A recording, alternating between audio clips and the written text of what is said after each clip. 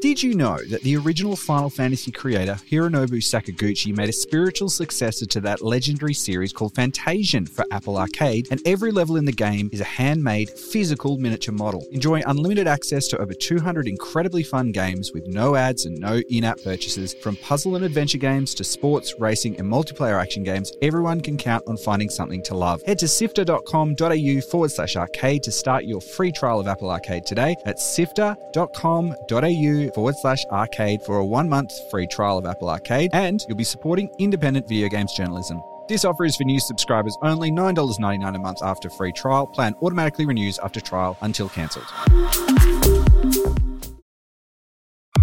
This is Sifter.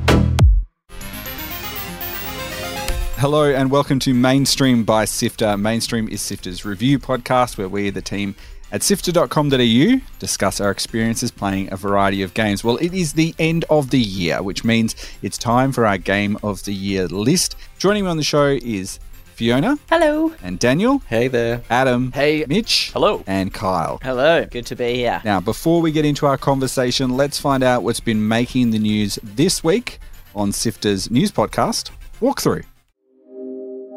This is Mainstream.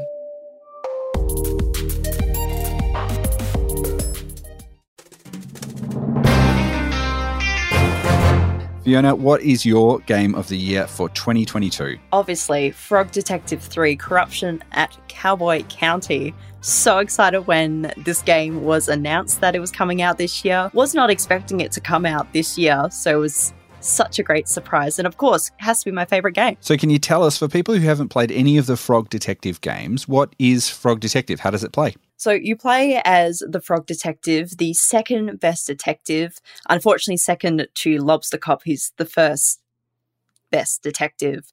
And you help solve mysteries and crimes. It's the final one in the trilogy. But for this game, you're tasked with assisting Lobster Cop with his investigation into missing hats in the Cowboy County. And I mean, what is a cowboy without their hat? So you have to go around, talk to all the people in the town, find out what their problems are. Sometimes it's like, I want a painting. So you have to go find an artist, but then they want something. So it's very much search and find, make sure everyone's happy. But there's a few little plot twists in this one and some scootering. You have a razor scooter that you can jump to your heart's content. Unfortunately, can't do too many kickflips, though. Can you tell me, what does the game look like for people who haven't seen it before? Because the Frog Detective games have a really distinctive visual style. It's very colourful. Like, while the graphic design itself is quite simple, the colours are really quite bright and they stand out, especially this one being in like a cowboy county. There's lots of the reds and the oranges, which is a nice contrast to the green. But it's just so nice and simple, and I really like that. And the humour and the story more than makes up for that, which is great. The humour is absolutely why it's it is my favourite game of this year. The humour is very much my kind of humour. Things would happen in the game and we would comment it, and then the Frog Detective would say it literally a second later. He seems like the only sane one in this town, just questioning everything. What is it about these games that really kind of, stand out to you? Why are they sort of unique in everything that's come out this year? Again, probably the humour, but also I grew up playing like Nancy Drew and those sort of detective solving games. So it's such a nice game to have because it's Australian made, so it's supporting all the Australian indies, but having that version of a detective game, but it's also full of animals. So that's fun as well. But I think mostly the humor and the music are like the two things that get me, because of course the music is done by Dan Golding, who people will know from Untitled Goose Game and like all of his music that was up for an ARIA award last year. So lots of different things, but I think mostly the humor and the music is what gets me.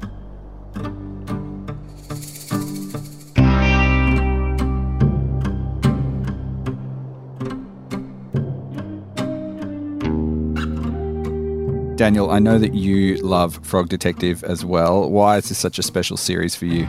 It's definitely what Fiona was mentioning earlier with the humor. Like a lot of games, indie games specifically, I have not seen writing as relatable as this, where it knows what it is. It's silly, but the way that Grace has managed to just insert jokes and make things just so like breaking, the fourth wall or a funny character interaction. There's just so much in there, and I think that's what really elevates it, and just how cute everybody is as well. Like, I just want to live in that world. Probably be like second best as well. So, and it's great because Grace, the one of the developers of the game, she doesn't take it too seriously. Like, I'm sure she was when she was making it, but the humor is amazing. Like, I won't give too much away, but during the credits of the third Frog Detective game, she keeps putting up little comments saying, this music's really long. We've done the credits. So here are the credits from Degrassi episode such and such. And then sure enough, there are the credits from one of the Degrassi episodes. So it's, again, you don't have to take too seriously. It's just something fun and lighthearted. So that's Fiona's pick, Frog Detective 3, Corruption at Cowboy County. It's made by Grace Bruxner and Thomas Boker, and with some help from Olivia Haynes, and of course the music by Dan Golding. Fiona, I'm wondering, are there any honourable mentions? The two honourable mentions for this year, of course, Switch Sports, the sequel to the amazing Wii Sports. So excited when that game came out. I can finally play against my family once again in 10-pin bowling and lose spectacularly. Very excited that they've added golf now, so I'm looking forward to challenging my dad in that game, which I, again, will probably lose. But also Kirby and the Forgotten Land came out this year. I hadn't played much of the Kirby game, so it was so cool to be able to jump into that, especially the first time it's a fully 3D game. And it had such a beautiful story, art and music too. So both of those, highly recommend. They're my honourable mentions for this year. Just wanna go home to Slippery Pond, where the air is fresh and life goes on. Join the Sifter community on Discord at sifter.com.au/Discord.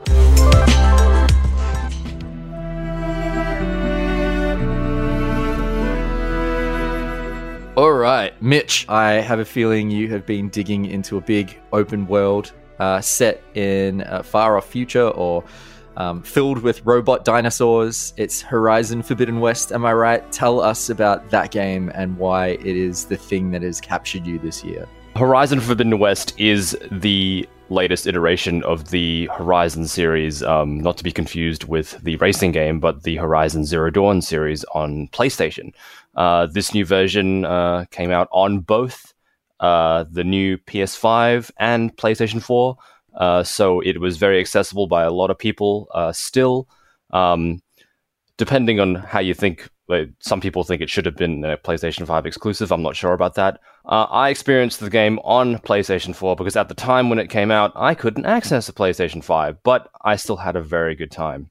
So, if you're not familiar, Horizon Zero Dawn is the post-apocalyptic game by Guerrilla. It was massive on the PS4, really big exclusive, and one of the main reasons why a lot of people bought one of those consoles is to experience this game. And the new iteration gives you a lot of the same things, a lot of similar characters, similar abilities, but just a bit more added on and a bit more story for people wanting more out of that world, and felt like there wasn't enough of the first game, which I think is a very good idea for a sequel. I think it's not particularly different, but it's comfortable. Definitely, when you play it, you feel like you're back in the world, and Aloy, your main character, is seeing a lot of her old friends, but discovering new threats and new friends. Yeah, it's interesting that you talk about it being sort of a comfortable return. What I found from the game was there's a lot of new additions, some new weapons,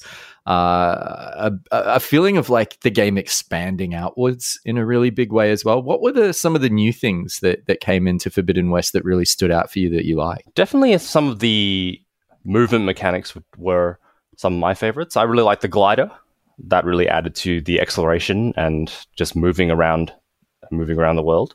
The new machines, definitely something that I really liked. The lack of the Watcher machine is definitely interesting. I thought I kind of missed that little base level machine. But other than that, I think the way Aloy interacts with the people around her is my favorite part. She seems to be impacting their lives more than them impacting her life, which is something that I thought she kind of moved through the game, kind of things were only affecting her in the first game, but now she seems to be affecting the personal lives of the people around her and the people that she loves. So I think that's very important in terms of character development and of a world that seems to be reacting to you. Not that the first game didn't have that, but it's more on a personal level now. Like there's a very touching scene where she kind of facilitates a romantic gesture for one of her friends from the previous game, and I thought that was very cool, and I really liked that. And she does not need you to help her heal. You could come with me to Plain Song. Lend your voice to mine as I try to persuade the chorus. It might help her cause. I'd like to, but I'm afraid she might run off. Really? Very well. Later then. Zoe, wait. It's not that I don't want to go with you. It's just that Shh. Is that what you were trying to say? Yes. Then I look forward to more conversation. You're supposed to be resting. Laurel, you should go with her. I'll get better on my own. You trying to get rid of me so you can... No. Not this time. I'll meet up with you in Plain Song when I'm ready. You sure about this? Yes. Go. Get out of here. Okay. Zoe, wait!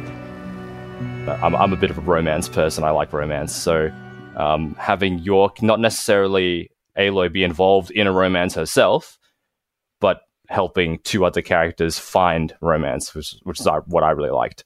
Yeah, because I guess one thing that I always think about with Horizon is it almost seems like it's always a response to trends that have developed in open world games. So when Horizon Zero Dawn came out, it was that sort of post Witcher 3 period where a lot of games were sort of trying to play around with a lot of what Witcher 3 did. We got all of those Assassin's Creed games that sort of started going in a very RPG direction.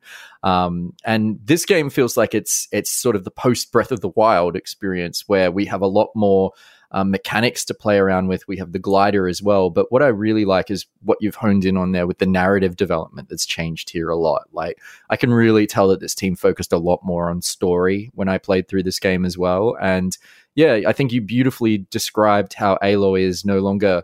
the story is no longer focused on Aloy as a central protagonist so much as her being almost like a tidal wave in a pond, and the ripple effects that impact everyone else around her when she sort of storms her way through a location or changes events dramatically for everyone around her through her actions, which I think is a really fascinating way to play around with the character. And like you said, I feel like a lot of effort and work really went into character development in this game this time around. Like, we have our version of the Mass Effect style Normandy base where Aloy and her friends hang out and you can have conversations with them. You have companion quests that pop up as well in this game too. It feels like so much effort went into that. Was there anything else that made you go, this is the really special game for me of the year? I think something about the first Horizon Zero Dawn that really stood out to me was a lot of my friends were kind of like, one of my friends who was a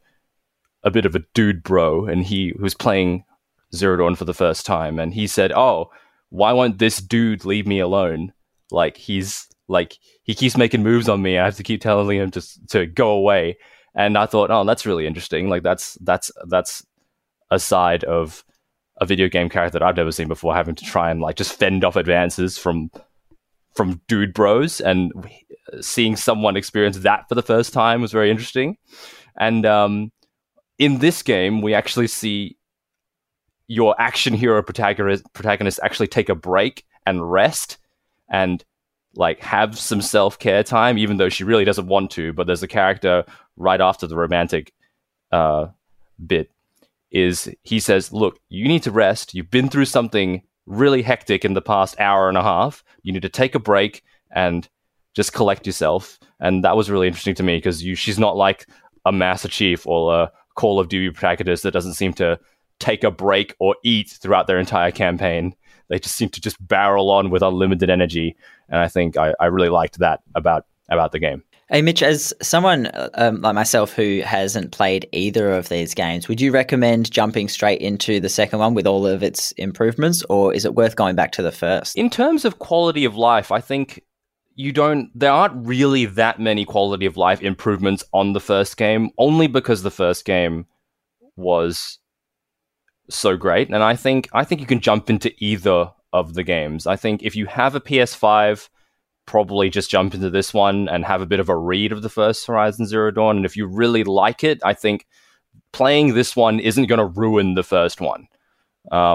They can kind of be interchangeable. But if you really like story and you want to experience that canonically, I think you're not going to lose out on anything by playing the first one. But if you don't really have time and you need to pick one, I think this one is the way to go, the Horizon Forbidden West. It's definitely a standout game, graphics as well. What are some of your honorable mentions for games of 2022? All right, so my honorable mentions are Overwatch, Splitgate, and I believe Apex Legends Eclipse, even though the only reason why I'm putting that in there is because that I just played a lot of that this year. Yeah, it's not a new game, but this new update, the new character is great.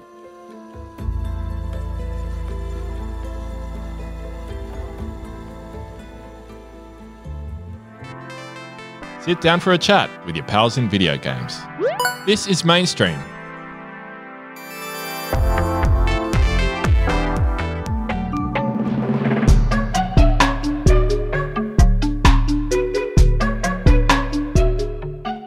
Gianni, I am curious, what is your game of the year for 2022? I think it's fair to say, Daniel, that I'm a bit of a devotee to this game, but I'm, of course, talking about Cult of the Lamb, which is an Australian-made game by Massive Monster. It is a simulator, a sort of a town simulator / dungeon crawler, and what I really liked about it is that it really beautifully meshes together those two parts. They don't seem like they would fit together really well, but they are really kind of pulling back and forth between them all the time. So, when you're playing this game, you'll build your town up, and then you realize you'll need to kind of progress and maybe get a few new followers for your cult. So then you'll go off into the dungeons and see if you can rescue some people. And as you go, you're also picking up resources that you can then use to go and build your town up. So then you can go back and see you can get some more people. And, it kind of keeps looping back and forth between the two. And I always felt like I was making really meaningful progression every time as I was playing it. And, it's one of these games that I lost a lot of time for in the best way. I would be playing it and realize, oh, okay, several hours have passed and I've completely lost track of where I am. But that's really like testament to how well together it's put. All these pieces come together by this really like masterful team who've created something really special. So when you play the game and you're building, I guess, a cult together, right? Like, do you get attached to individual members, or do you just kind of stay focused on the goal, on the mission? 100% you get attached to them. I had this really good rabbit who had this like cool like cult markings on their head called Thena, Thena's one of like the default names that you can get in there. But man, because there's so many cultish practices you can do, you can decide to continue your cult member's life for a very long time. So they get old, they get, stop being able to work on your cult, stop worshipping and all that sort of stuff. And then they eventually die. But you as a cult leader can decide, you know what I might do? I might bring them back from the dead. And then they restart their life from scratch. So yeah, Thena ended up living like 200 days when the average life is about 40. So, just kept bringing them back from the dead. And there's so many of these cool little characters that you come across, but you're also really encouraged to sacrifice a few of them, send them off into the depths. So some of them, there was definitely a tier system. Some of them are like, yeah, you're new, see you later. You're getting sent to the tentacle pit. But yeah, it's lots of that little storytelling, I think, which is really fun, that you kind of tell these stories, your own stories as you're playing. I love that contrast between it's kind of cute, animals, but also into the fiery pit you go. Was there something that like stood out to you while playing this game? Yeah, I really liked the way that they planned out the different upgrade paths in the actual thing. So there's quite a big sort of upgrade trees with you get a certain amount of resources, you get a certain amount of like faith points basically from progressing in your cult, and there was always something cool to unlock. There were lots of options, but there was like, okay, every single thing that I'm going to get is going to meaningfully improve my village, and then it's going to give me more things to improve my dungeon run. So for example, you could go and get one which allowed you to turn certain members of your cult into like a demon. Like you basically convert them into a demon who help you in the dungeon crawling. So it kind of encourages you to have a variety of different followers, because certain ones will translate into certain demons. So, one will just be an attacking demon, another one will go and find you items, another one will bring you health, another one will just like shoot arrows and things like that. So, that was always like a fun thing to do. But there's like lots of little mini games as well. So you could go and send some of your followers off to go get resources, and they go and do their task and then come back, and then you've got more resources to build things. And there's like, it kind of feels like a bit like Cookie Clicker. I don't know if you've ever played that game where there's like always something you can kind of do in Cookie Clicker, and every time you're just like increasing your cookies and it's like kind of like, you're just getting more money to get more money in a way. So it is a bit like that, but in a really fun and enjoyable way. And I think the contrast between the two halves of the game really makes it sing. And speaking of sounds and singing and music, like the soundtrack is like a killer. It is an amazing music done by Riverboy. It is such a banger. Like seriously, put it on YouTube and just have a listen to the soundtrack in the background, because it's just a lot of fun.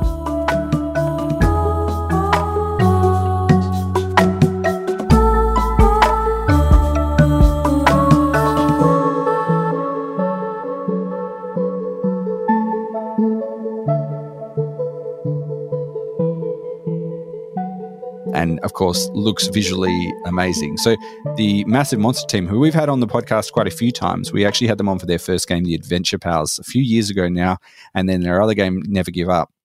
I've kind of always had this sort of like flash game style animation that they do, and it's because they kind of grew up with the Newgrounds aesthetic of designing games. So they have really kind of developed that into a really sort of slick looking, cutesy style that is, really, really fantastic to look at.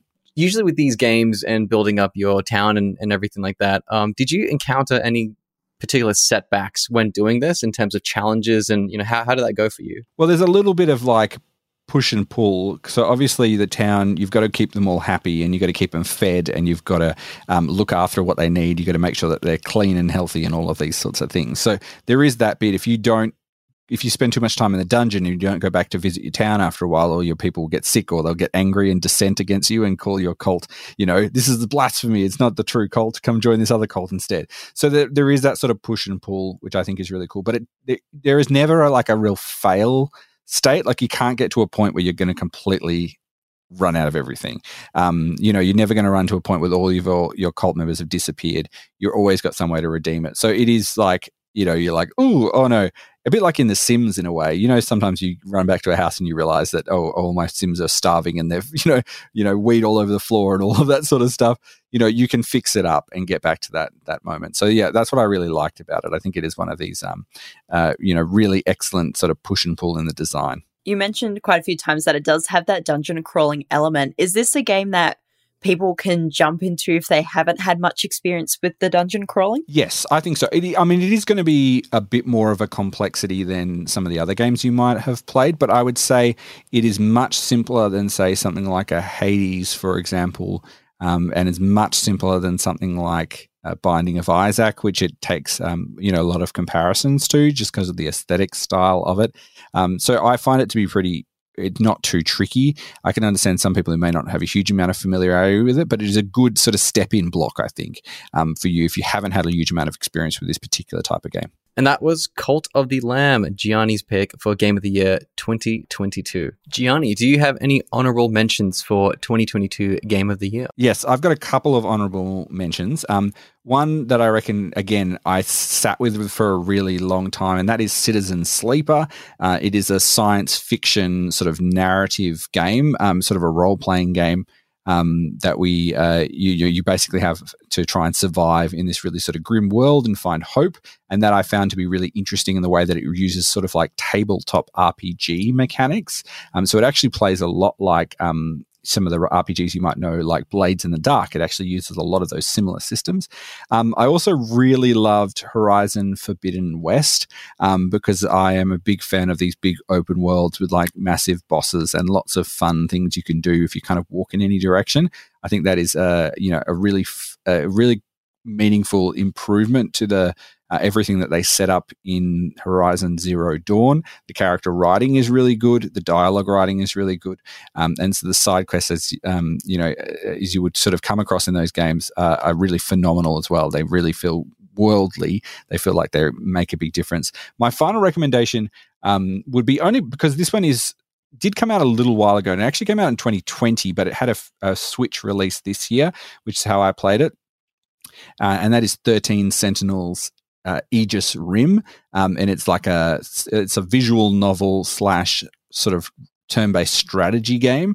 It's set in sort of a Japanese high school, sort of Japanese, and it's sort of like a time travel aspect to it. I don't want to tell you too much about it because it is like best to actually play it, but it's one of the cleverest branching narrative games that I have ever played, and I think about it constantly. So, those are some picks for you if you want to have some things that are going to sit in your mind for a very long time.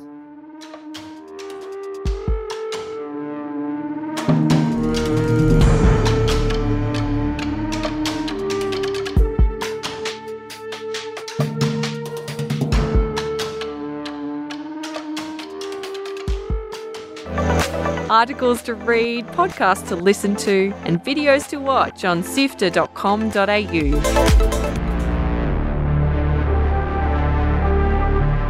Kyle, you've picked a live service multiplayer shooter as your Game of the Year. What have you been dropping into and playing a lot of? Yeah, I have, and it was as much of a surprise to me as it might be to others, but my Game of the Year this year is Warzone 2. Now, it's probably goes without saying, it's a battle royale. Solos, duos, trios, quads, all of the stuff we've come to know and love, if that's something that you're into. But this, despite looking like much of the same on the surface, this sequel is leagues ahead of its predecessor, and it really only took a couple of rounds to realize just how much they had improved on it. It's fantastic. It's the same fun, fast-paced shooter action that you expect from a Call of Duty battle royale, but just with these improvements that surprisingly felt like the devs actually listened to the community and made thoughtful, practical changes to the game. Just basic things like no more of the slide cancelling, which was a glitch that just infuriated nearly everybody. No more shooting while you're parachuting, also an extremely annoying feature of the first one. And they've just slowed everything down a little bit, which is surprising, again, for a Call of Duty spin-off. But it seems they've gone the way a little bit backwards and channeled a little bit of PUBG energy, which was, I think, the first battle royale I played, and one that really sparked my love for it because of the intensity that it created. And they've gone for a little bit more of that. They've spread out the map a lot more, so there's a bit more open space, which really creates those tense moments. And although the movement and the shooting feels as more streamlined than ever, it also feels a little stripped back, a little bit toned down. It's not so frantic like it can often be. Another thing they've added is proximity chat, which, if anybody who's played Call of Duty knows, is one of the best parts of playing those games. Listening to someone yell in frustration when you're about to finish them is great, and in squads, there's just nothing more satisfying than taking down a trash talking squad who's just spent 5 minutes hurtling abuse at you from the other side of a block of buildings as you're kind of slowly maneuvering around to kill them. They're throwing insults. You're either staying quiet to be tactical or can't help yourself and you throw insults back. And yeah, just putting them down and having them call you trash while they have to go to the gulag is really, really fun.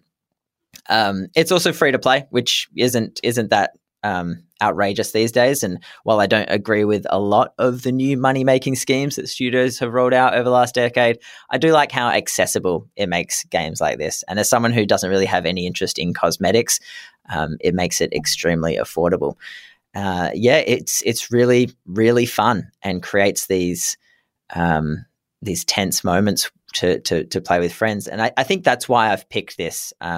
It's not the most original or groundbreaking game of the year, that's for sure. But it has created some of the most exciting and fun moments of just straightforward gaming fun with my friends. I want to take us back a few steps to something you just said before. And, I'm going to put on my honesty hat right now and mention that, I spend a lot of my time playing JRPGs. Very, kind of military shooters is not my domain. But you mentioned something interesting, and I know that this is a mechanic that's been part of Warzone for a while, but you mentioned going to the gulag. Explain to me that mechanic in Warzone 2, how it creates a real sense of fun and tension in these matches. Yeah, so the gulag in Warzone 2 is now 2-on-2 instead of 1-on-1. So if you're with squads and your squad gets wiped out, you'll often get paired up with your squad mate, which is great. But other times you're just paired up with another stranger. And if you don't kill the other team quick enough, they send in what they call the jailer, which is essentially a juggernaut. He's got a massive minigun and takes a lot of hits to kill. But because of proximity chat, there is now a new option where if you get to it quick enough and the other team has proximity chat and you can come to a agreement, which is a very tense situation, we have got guns aiming at each other, trying to come to some kind of a truce, and you can decide to team up and take down the jailer. And if all of you kill the jailer, then everybody gets sent back into the game, which is just really fun. That sounds chaotic. That sounds really wild. It absolutely is. There's also a game mode that is super fun. I think it may have been removed briefly. They have these certain modes that come and go depending on the season, but it was called Unhinged, and it was three-man squads, but with the ability to team up with randoms if you want to. So, you drop as a squad, and then if you're fighting somebody and things aren't going your way, you say, hey, do you want to team up? And it's a really quick, seamless option to just become a 6-man squad, and then you're off again. The adding proximity chat just makes so much sense, and it's been a really great addition. Yeah, that proximity chat thing is one of the greatest things I think I've ever seen added to a video game, because I think what they did there is make it TikTokable, like that game. Like, they've just designed a mechanic that makes the game infinitely more interesting, but also self-marketable, and which I think is very clever. I don't know if they intended it that way. I'm sure they did. They don't really do things without a purpose. But I wish that kind of thing was in the battle royales that I played, like Apex Legends. It's the reason I play these games is for those moments of tense, heart pounding, uncertainty. And when you roll up into a building and you're chatting away with your squad, talking nonsense, and then all of a sudden you hear a voice that isn't one of your friends, and everybody on the chat just goes, shut up, shut up, shut up. And you pause for a moment as you try to hear somebody else talking. All of a sudden you can't communicate with each other anymore, which makes for just, again, more fantastic, intense gameplay. It was a great addition. And as you mentioned not long ago, Adam, that it seems like it's a function of something like Tarkov. I think that's why Warzone 2 has done so well, is unlike a lot of these franchises that just have gone, oh, God, we need to pump out a battle royale version because it's trendy now. they've had time to think about this one. Warzone 1 was a success and it just plugged away doing its thing. And in the background, I think they've taken all of the good bits of all of the other battle royales and have chucked it into Warzone 2, and it works really well. Oh, look, you've made me hover over the install button while you were talking, which is quite wild for a game in a genre that I normally really don't enjoy a lot. So it sounds like it's an incredible blast. And just a real rush of fun to play. Tell us about some of your honorable mentions that didn't quite make the list. So Stray, which although might not be the most interesting game in the world, it's a cat. So come on, what more do you want? I love playing through that with my partner. Just really good fun. God of War Ragnarok was always going to be a fantastic time and definitely delivered. And of course, Elden Ring.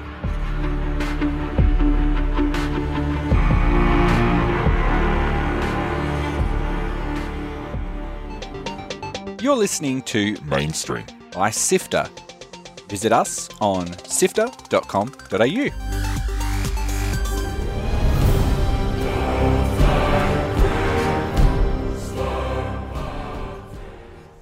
Daniel, can you tell me, you've been looking gruffly into the end of the world. What game have you chosen for your game of the year? So, Gianni, my game of the year, no surprise, is God of War Ragnarok. And oh boy, I don't know where to begin with this one. I guess we'll begin where the last one ended, which is Fimbulwinter. And ever since that tease happened in God of War 2018, and they set so much stuff up, and then they just kind of like ended. And then we had to wait 4 long years until this one came out. And like since then, all the theories and everything online on YouTube and talking to my friends and everything, it's hard not to have such high expectations for the sequel, especially with how drastic God of War 2018 was in terms of direction, for the series as a whole. Now, I haven't played the other games, but like many, I was introduced to this world, this Norse world with Kratos and everything like that. And I still found it so interesting how they managed to combine both of the universes together. And in God of War Ragnarok, it feels like such a natural evolution of 2018. And I'll keep mentioning that just because it is, a direct sequel. You kind of have to mention what happened beforehand. But everything in this game in terms of combat and story and pacing just felt much better and just refined. Have you got a good example of some of the changes that were made that just really polished the idea that they were experimenting with the first game? I think combat in a couple of ways. It's just because of in the second game, you get the Blades of Chaos at like around halfway in the story, and I always felt not that it was tacked on, but there was just something missing in terms of like how you would use it in different combat scenarios. But now it's built in from the very beginning. So like level traversal and different things that you can do with the blades as you have it from, right at the get-go really opens up the environments and the combat scenarios with just more things that you can do with it. And I think now that they've kind of established like what it is in terms of like story and the writing, especially as you're traveling a lot to different areas, they had that in the first game, but in this one, it just feels like perfected down to hearing companions talk about different things that are going on in their lives, or the pantheons, and then Kratos always referring to his life in Greece. And even though I haven't played the other games, it's so cool for me hearing that because they're acknowledging everything that came beforehand, and it just feels like, oh man, now I want to go back and play those games just because of everybody else would understand the references.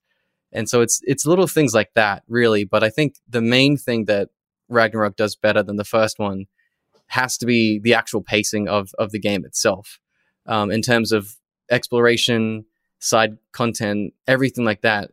Even the side content feels so integral, but I can't even describe it. It's just, I'm blown away by this game. Is it the sort of game that, really rests on the history of other games in this genre? Like, do you feel the continuity of adventure games when you're playing this, or does it feel like it's really pushing in a direction that is really, really new? I would say it's like, in terms of innovation in the way that you phrased it, it's nothing like crazy. It's nothing mind blowing, but what it feels like is that Sony and all their first party exclusive lately, they've all kind of got that similar DNA, that similar feeling, from The Last of Us to God of War to other games in that category. And so I think it feels like, the studios are all communicating to one another and probably helping each other out in terms of, I'm pretty sure in the first game in God of War 2018, Cory Barlog has mentioned that they did speak to Naughty Dog for companion AI in terms of Atreus as,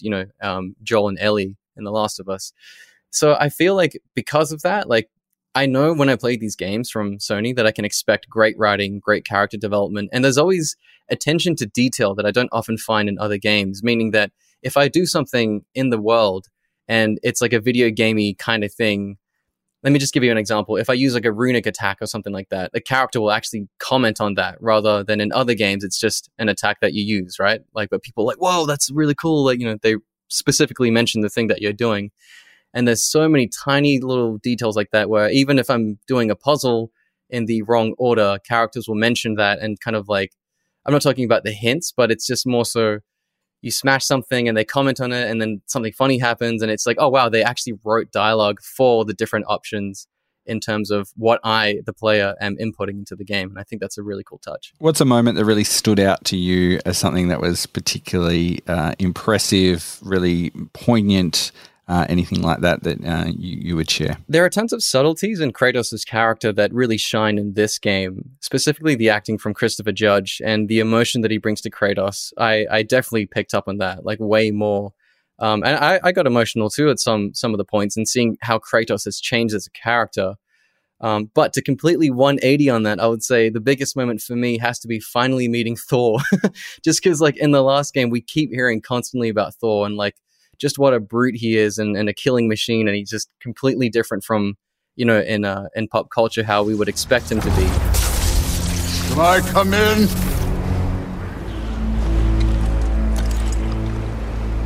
I have meat.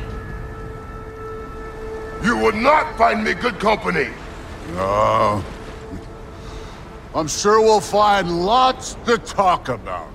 And so it's really interesting that seeing that subversion of this character that we've been hearing so much in the first game, and then also finding nuance to him, just like Kratos as well. And I think they definitely draw a parallel between the two of both being uncontrollable destroyers that now have to kind of change a little bit and to be better for their children. I just thought that was a really, really, really clever way they wrote the character. And I was really, really, really awesome seeing that come to fruition. Are you hoping there will be a sequel or I guess a trilogy for this series, especially with all the game awards they picked up this year? Oh, I hope so. Because the thing is, like, in the game, they've established that, Greece exists and then now Scandinavia and like all the Norse gods exist. They've also teased little bits about Aztec gods and Mayan gods and Japanese gods. And there's so much there. And I would really love to see their take on different pantheons around the world, and Kratos, and Atreus going on adventures and just kind of seeing what other people are up to, like what are the gods in Egypt doing at this point, like that's just, there's a lot there, and it makes me really excited thinking about the future of this series. Look out all those other pantheons, because you could be in for a lot of trouble if Kratos and Atreus decide to turn up in your backyard. That's God of War Ragnarok by Sony Santa Monica Studio. Daniel's pick for Game of the Year. Daniel, what are some of the honourable mentions for other games that you'd like to include? So I only have one. I didn't play that many new games this year, but it is, of course, Elden Ring. Elden Ring was just insane, incredible. I have a lot to say about that as well, but I won't because I know that there are some other people that maybe want to talk about that, but I will leave it there.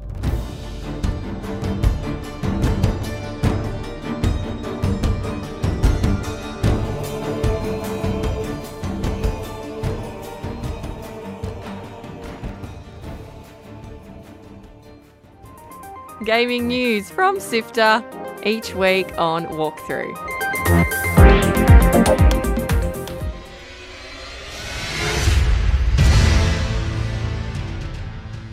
Which brings us to Adam. Tell us about your favourite game of 2022. Yeah, I feel like I'm the cliche this year. My game of the year is Elden Ring. It came out towards that February-March period at the beginning of the year and captured my brain and all my game time for about 4 or 5 months. I ashamedly got my PlayStation Wrap email and it was like, oh, you spent 180 hours in Elden Ring. And then I also got my Steam version of the game because I needed to buy it twice for some reason. And there's 150 hours of that as well. And I guess like I'll step back a little bit before, other than talking about how much time I've wasted in this game. It is the latest game from Software, Japanese development studio that have become renowned for their gritty, dark fantasy, epic role-playing games that tend to be quite difficult and challenging to play, with very tense combat that can be a real reward when you start mastering it. So obviously well known for Dark Souls, their game Bloodborne, and also Sekiro of recent years as well. And this was their first foray into taking that formula of sort of tense, impactful combat and kind of brittle, broken fantasy worlds and throwing it in an open world structure and environment.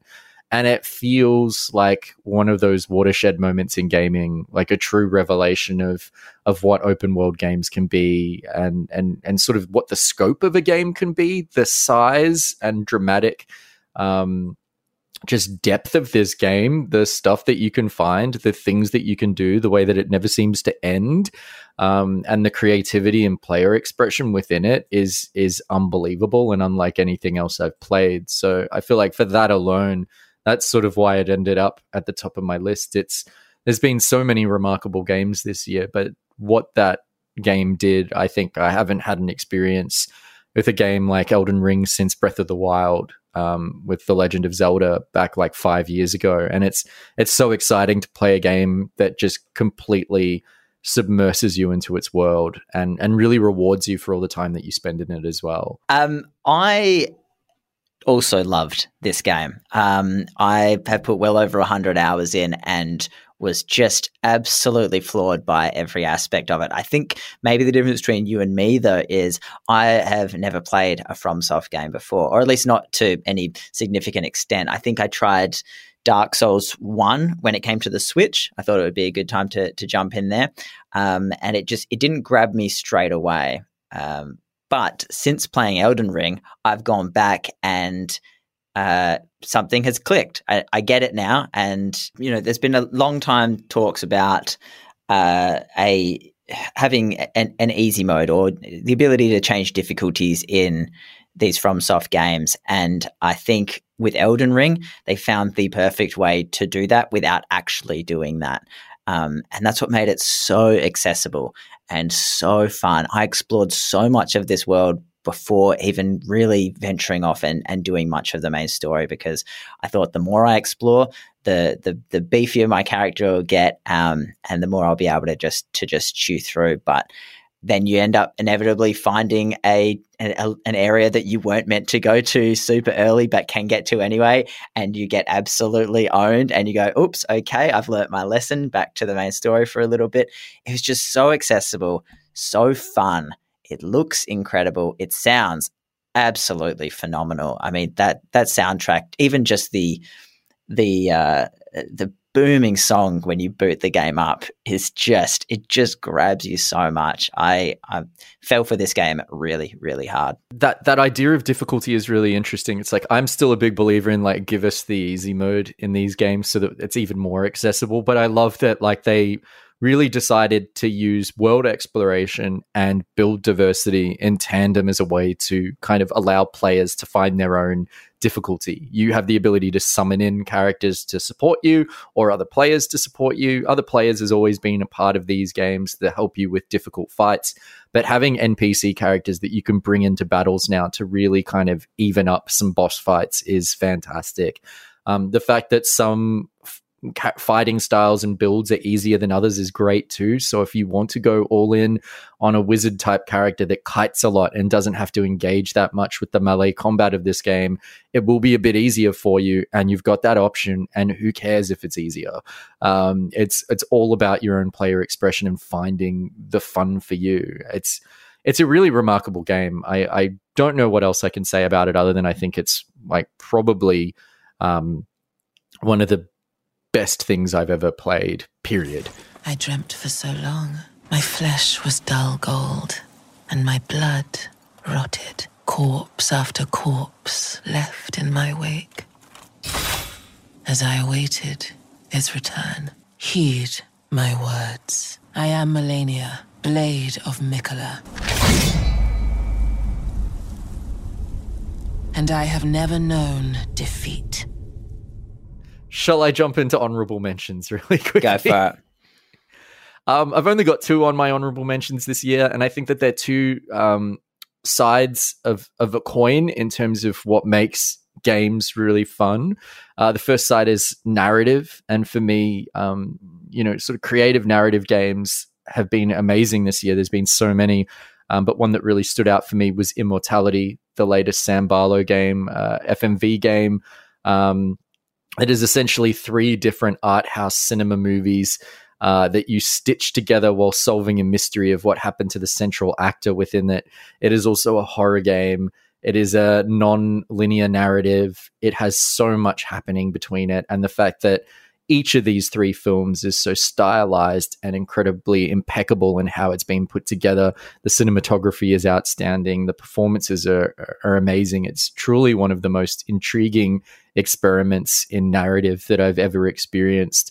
It's a treat for cinephiles as well as video game players. Just anyone who's interested in narrative should play Immortality. And then the other game is the other opposite end of the spectrum. It's all about gameplay and all about the fun of playing games. And that's Vampire Survivors, because that game is just so addictive. I cannot stop. It is like a horde-based auto battler type thing. It created its own genre, which I always get excited when a game comes along, and it is so impactful that, like Battle Royale, there are now 1 million Vampire Survivor clones just floating around on the internet as people try to create other games that have been inspired by this thing. It is so much fun. It feels like a slot machine, but it works. And now it's on phone, so God save us all.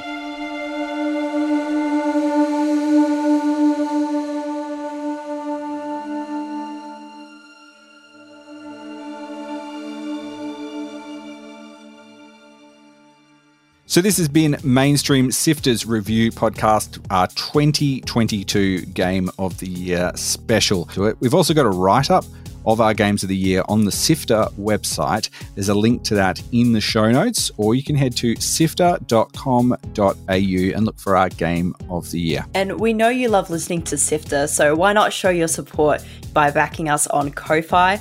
Your help lets us keep making the show, so head to sifter.com.au/support.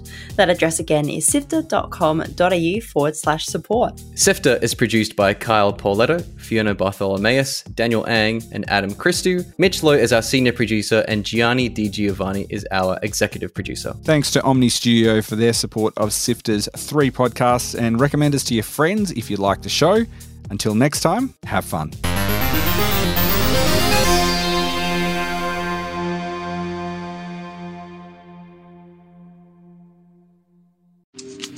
Did you know that the original Final Fantasy creator, Hironobu Sakaguchi, made a spiritual successor to that legendary series called Fantasian for Apple Arcade, and every level in the game is a handmade, physical miniature model. Enjoy unlimited access to over 200 incredibly fun games with no ads and no in-app purchases. From puzzle and adventure games to sports, racing, and multiplayer action games, everyone can count on finding something to love. Head to sifter.com.au/arcade to start your free trial of Apple Arcade today. That's sifter.com.au/arcade for a 1-month free trial of Apple Arcade, and you'll be supporting independent video games journalism. This offer is for new subscribers only, $9.99 a month after free trial. Plan automatically renews after trial until cancelled.